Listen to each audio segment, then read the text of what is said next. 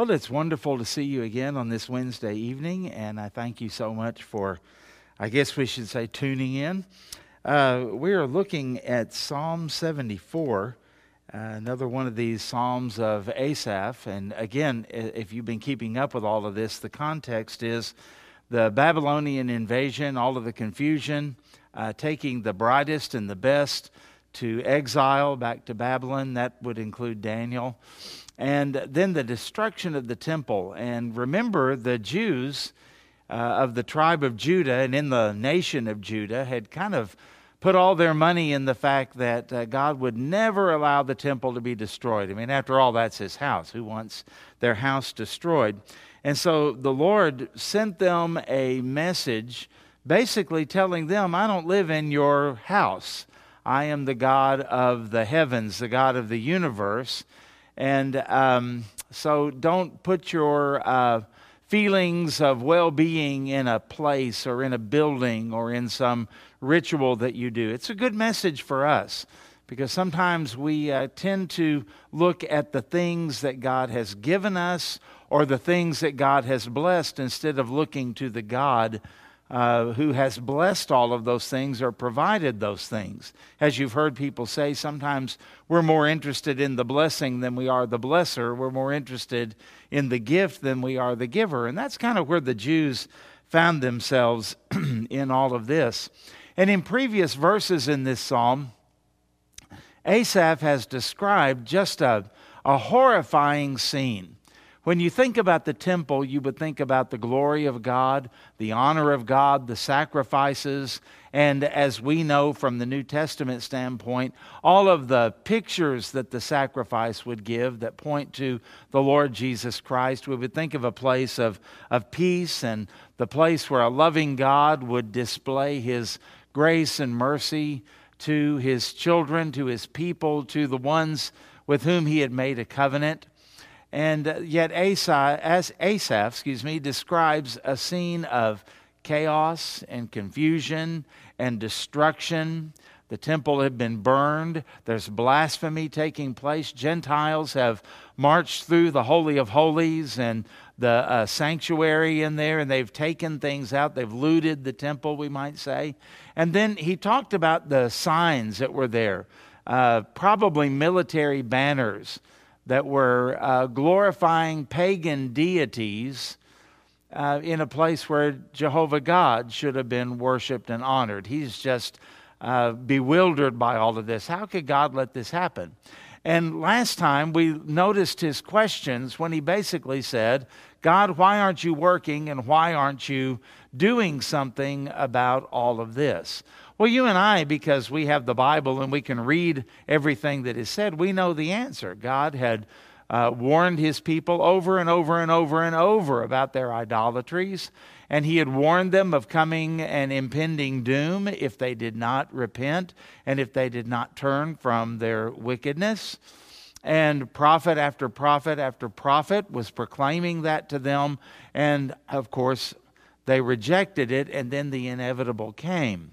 Well, you and I, with that perspective, we can kind of say to Asaph, just, pay attention, think about this, brother.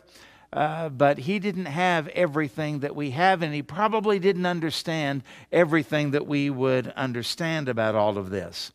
In the midst of this, though, in Psalm 74, when we begin reading in verse 12, he changes.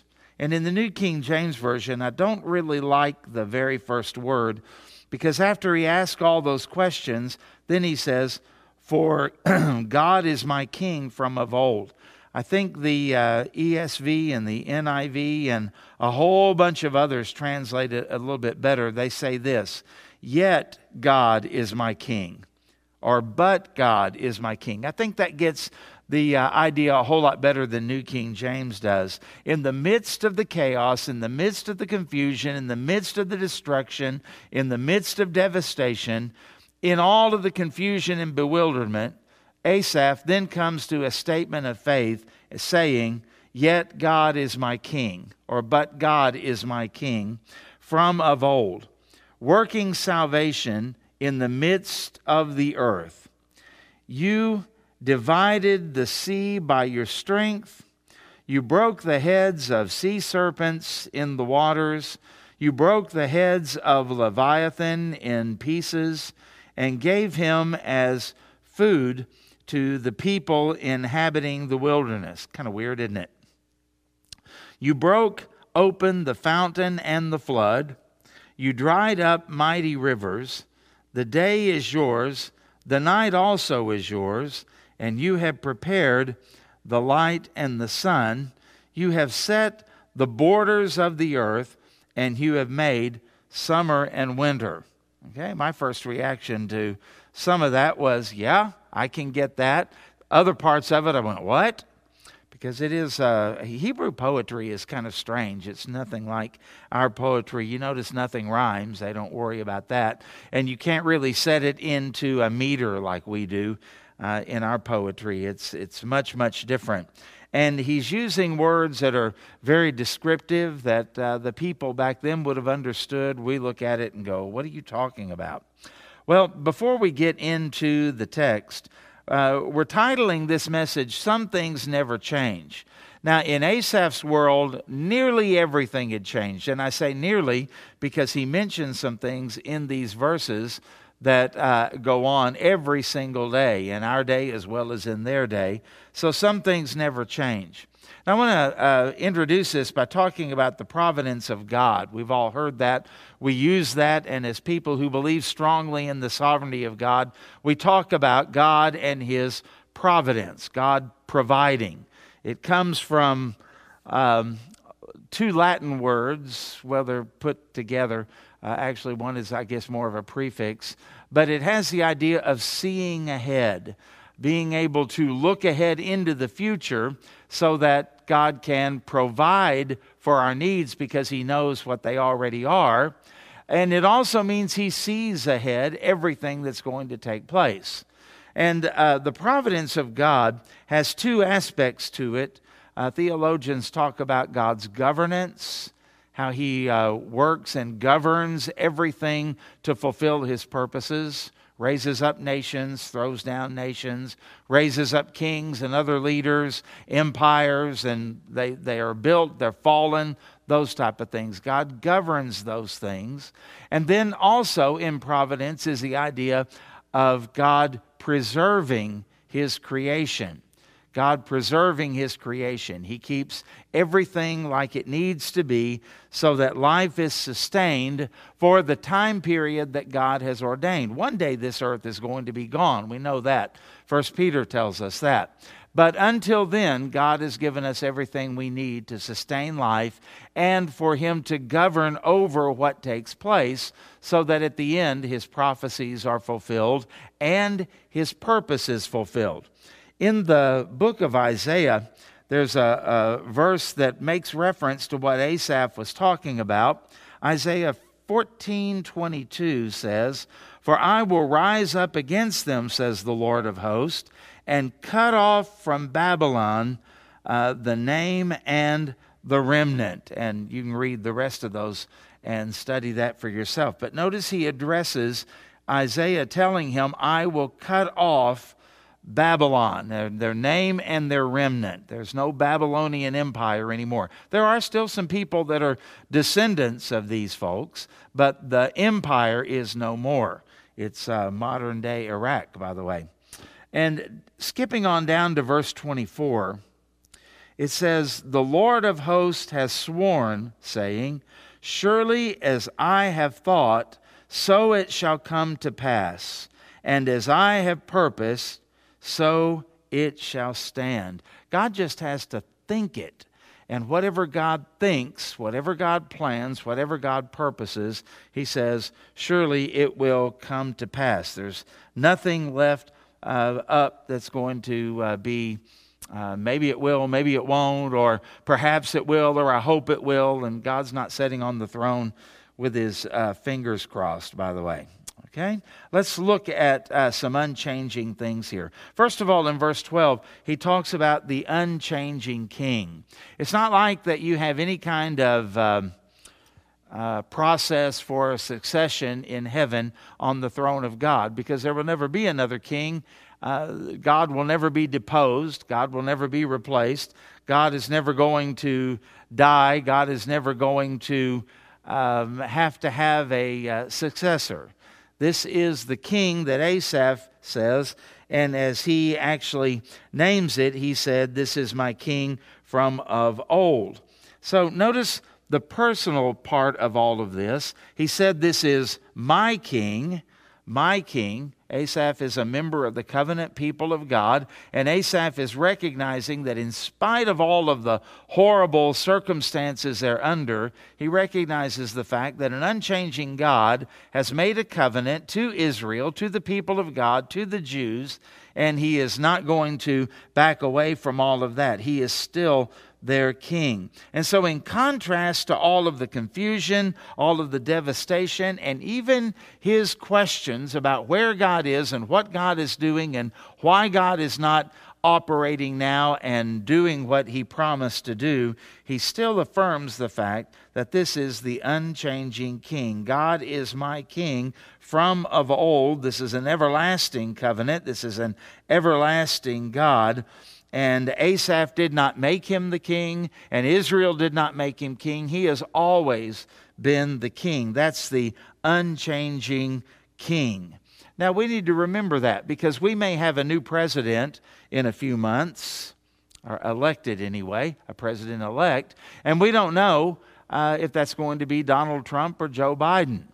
Apparently, at this point, it looks like it's between the two of them. I suppose things could change. Sometimes people die in the middle of campaigns through assassination or illness or something like that. Who knows? Maybe the Democrat Party comes to their convention and they say, "We don't want this guy," and they nominate and bring someone else to be the candidate. We have no idea when it's all said and done. We think we do. That's why they call it the presumptive nominee and all of that. We don't know exactly what's going to happen. We may know what we want to happen and what we pray would happen, but we don't really know. And there have been a lot of changes in presidencies and sometimes even in different nations. We know from history sometimes actual governments change. All of these kind of things are not really in our hands. But here's one thing Asaph was saying, and I think it settled his heart. No matter who the president may be, no matter who the conqueror may be in his case, there is one thing that remains. God is, has been, and is, and always will be the king, the unchanging king, and Asaph is affirming that. If you get that, it will settle your heart, at least to some degree. It's a good start anyway. There are some things that terrify us. There are things that cause us to be concerned and worried and anxious. But knowing that God is our king causes us to at least breathe a sigh of relief, doesn't it? And it does for Asaph. But he mentions some other things too. And he talks about the unchanging purpose of God. God is not looking at the polls and trying to figure out what he needs to do. God is not trying to win the vote. God is not after any kind of a popularity contest. And God never questions himself. He never has any self-doubt. He never has any reason to look back and say, "Why did I do that?" or "If I'd only known," or anything like that at all. There's an unchanging purpose that God has here. Notice that it says, working salvation in the midst of the earth. Now that struck me, in the midst of the earth, because the earth, as Asaph looks at it, is not a happy place. It's not a pleasant place. It's not a good place. It's not an orderly place. It's not a peaceful place. Look back up several verses, and what he describes there is very noisy and chaotic and all of that. And yet God, in the midst of those things, Asaph says, is working salvation. Because God doesn't need to go someplace else to make things work. And God is not in the midst of saying, I need to get away and I need to get to a quiet place. He is working right here, right now, and in our midst. That means wherever you go and whatever the situation may be, you always run into God. God is governing, as we said before, over the affairs of earth, and He is preserving His creation.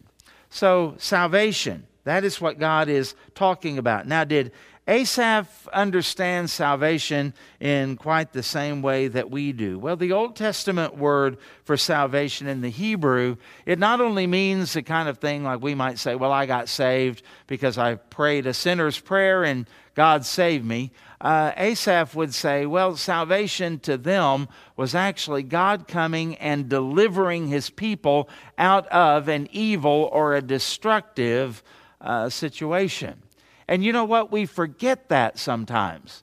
When God saved you, it's not just that He is going to take you to heaven or just that He has forgiven your sins. And I don't mean to minimize it by saying just. It also means He has taken you out of the jaws of defeat, the jaws of hell, and placed you into His kingdom. That's why Paul says He's translated us out of the kingdom of darkness into the kingdom of light. He literally snatched us out of the fires of hell and brought us into the joys of knowing God, present tense, of being the temple of the Holy Spirit. That's an amazing thing to think about.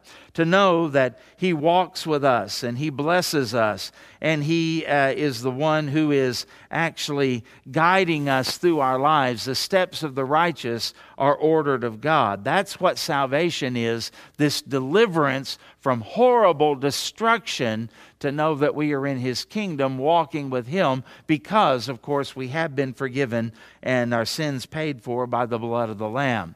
That's the purpose of God. It has never, ever been derailed or knocked off track. He is right on time with doing all of those things that Isaiah said that He just has to do with a thought. As He has thought it, so it shall be. So that's the unchanging purpose. Okay, let's get to the weird stuff. Verse 13. And this is what I call the unchanging power. Now, whether we understand these verses or not, and the descriptions that Asaph is given, let's not get so bogged down in all of the details that we miss his point. We're pretty good sometimes at reading Scripture, and sometimes we're not detailed enough, and then other times we get so bogged down into things that we don't know, we miss what we do know. Now, out of all of this and out of these strange descriptions that he gives, there are some different theologians with different interpretations of these verses. We'll look at a couple of those. But there's one thing we dare not miss. Whatever this is describing, it's describing the absolute power of God. Let's talk about God's unchanging power. God is not weaker today than He was at creation. Neither is He more powerful, because that's not necessary. You can't get any more powerful than God is. He has not lost His power. He has not forgotten His power, and it is still here. And that's the point that is made in these verses. But what are we to make of these things about you broke the heads of the sea serpents in the waters? What in the world? You broke the heads of Leviathan in pieces. How about this next phrase? You gave him as food to the people inhabiting the wilderness. What in the world? What are we to make of all of this? Well, some people believe that this is symbolic language, and it's they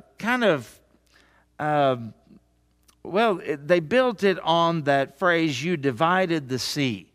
And for a lot of people, self-included, when I think of dividing the sea, I automatically go to the Red Sea. Now, if that's the case, and some people do, then they take this description as being symbolic of what the Lord did at the Red Sea. For example, you can read, some people will say that the serpents, some translations say sea monsters actually, that's the Egyptian soldiers. And God broke their heads off and they were drowned in the Red Sea. That the Leviathan, this great monster, is actually a symbol of Pharaoh. Well, it kind of makes sense. I could give you a little bit there. The part that sort of trips me up is it says, you broke the heads of Leviathan in pieces, okay? But then it says, and gave him as food to people inhabiting the wilderness. Now, that just doesn't make sense at all with this interpretation. They go on to say that fountain in the flood, that's water from the rock in the wilderness, and then drying up mighty rivers, they say that's the crossing of the Jordan, okay? And I'm not sure.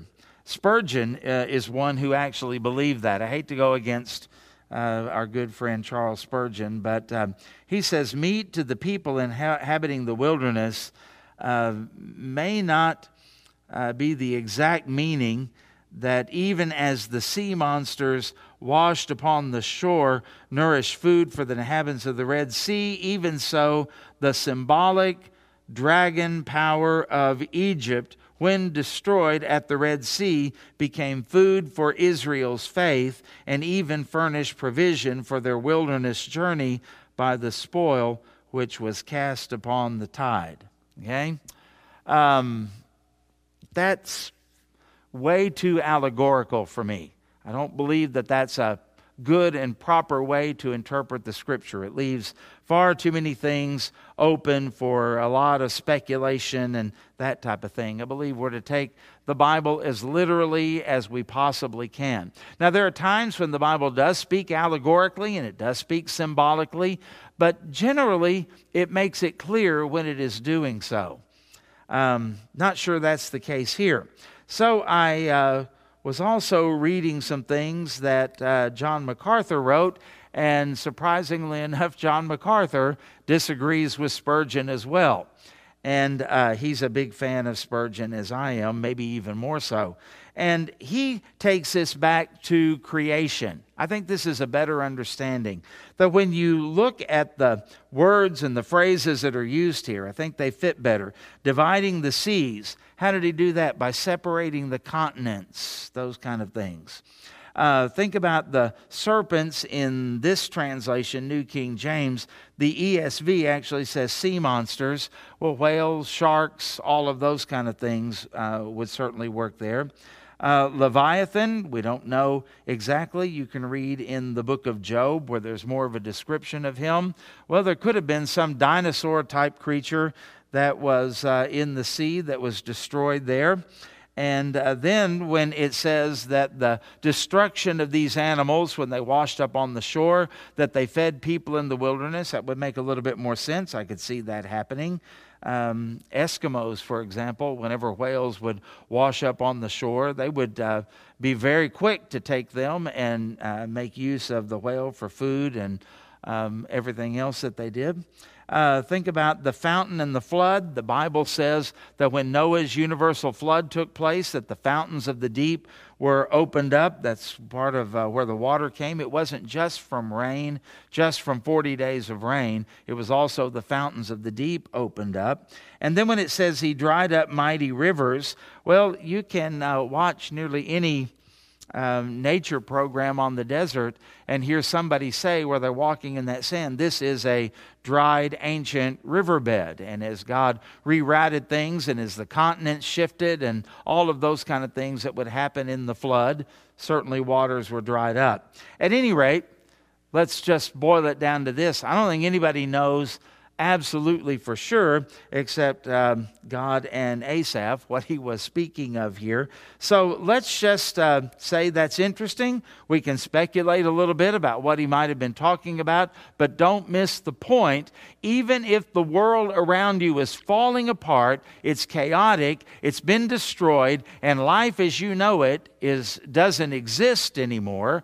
Asaph may have been looking for a new normal, kind of like we talk about. And yet there's one thing that's unchanging, and what is that? That is the power of God. So that's number 3. Number 4, let's think about the unchanging decrees of God.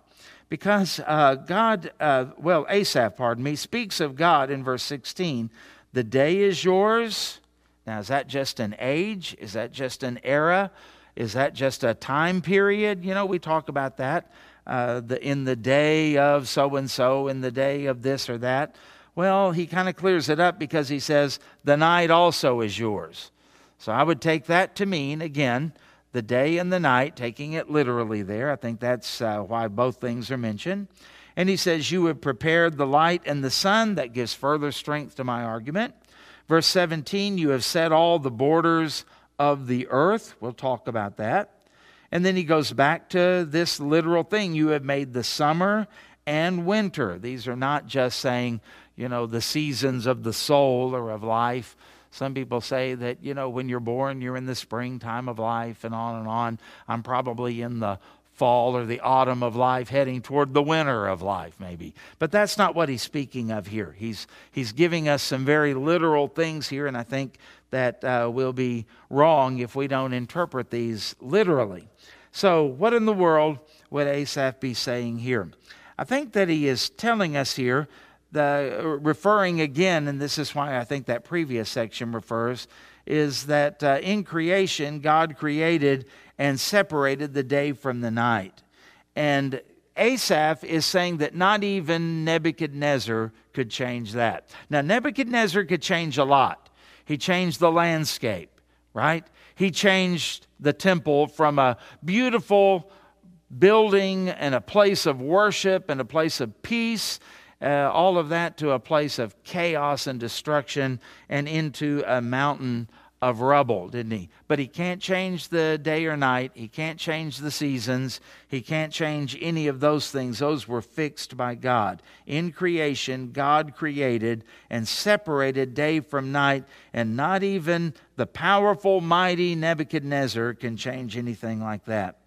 I think he's also reminding us that whatever may change in our life, whatever our age may be, whatever the state of our health, whatever the state of our finances, whatever the state of the government, whatever the state of the city that we live in, or even the houses of worship that we love so much, whatever may happen on those, there's still one thing that is true, that this is our God, who continues to have the sun rise in the east every morning and set in the west every night. It still provides light. Plants still grow. There's still a planting season. There's a growing season. There's a harvest season. All of that, none of that ever changes. And whatever you're talking about with the borders of the earth, I don't think he's actually talking about national borders, but not so fast. He could be. But I think he's talking here specifically more about the borders of the earth, where the seas are, where the different regions of the earth are, tropics and deserts and the Arctics and all of those kind of things. They're set by God. But it could mean that nations and even their borders, even their empires, are set up by God and also taken down by God. In Daniel chapter 2, verse 21, it says, He changes times and seasons. He removes kings and He sets up kings. He gives wisdom to the wise and knowledge to those who have understanding. I think in Daniel's case, when he talks about the times and the seasons, he is talking in a kind of a symbolic manner. Where Asaph, I think he's being actually literal here.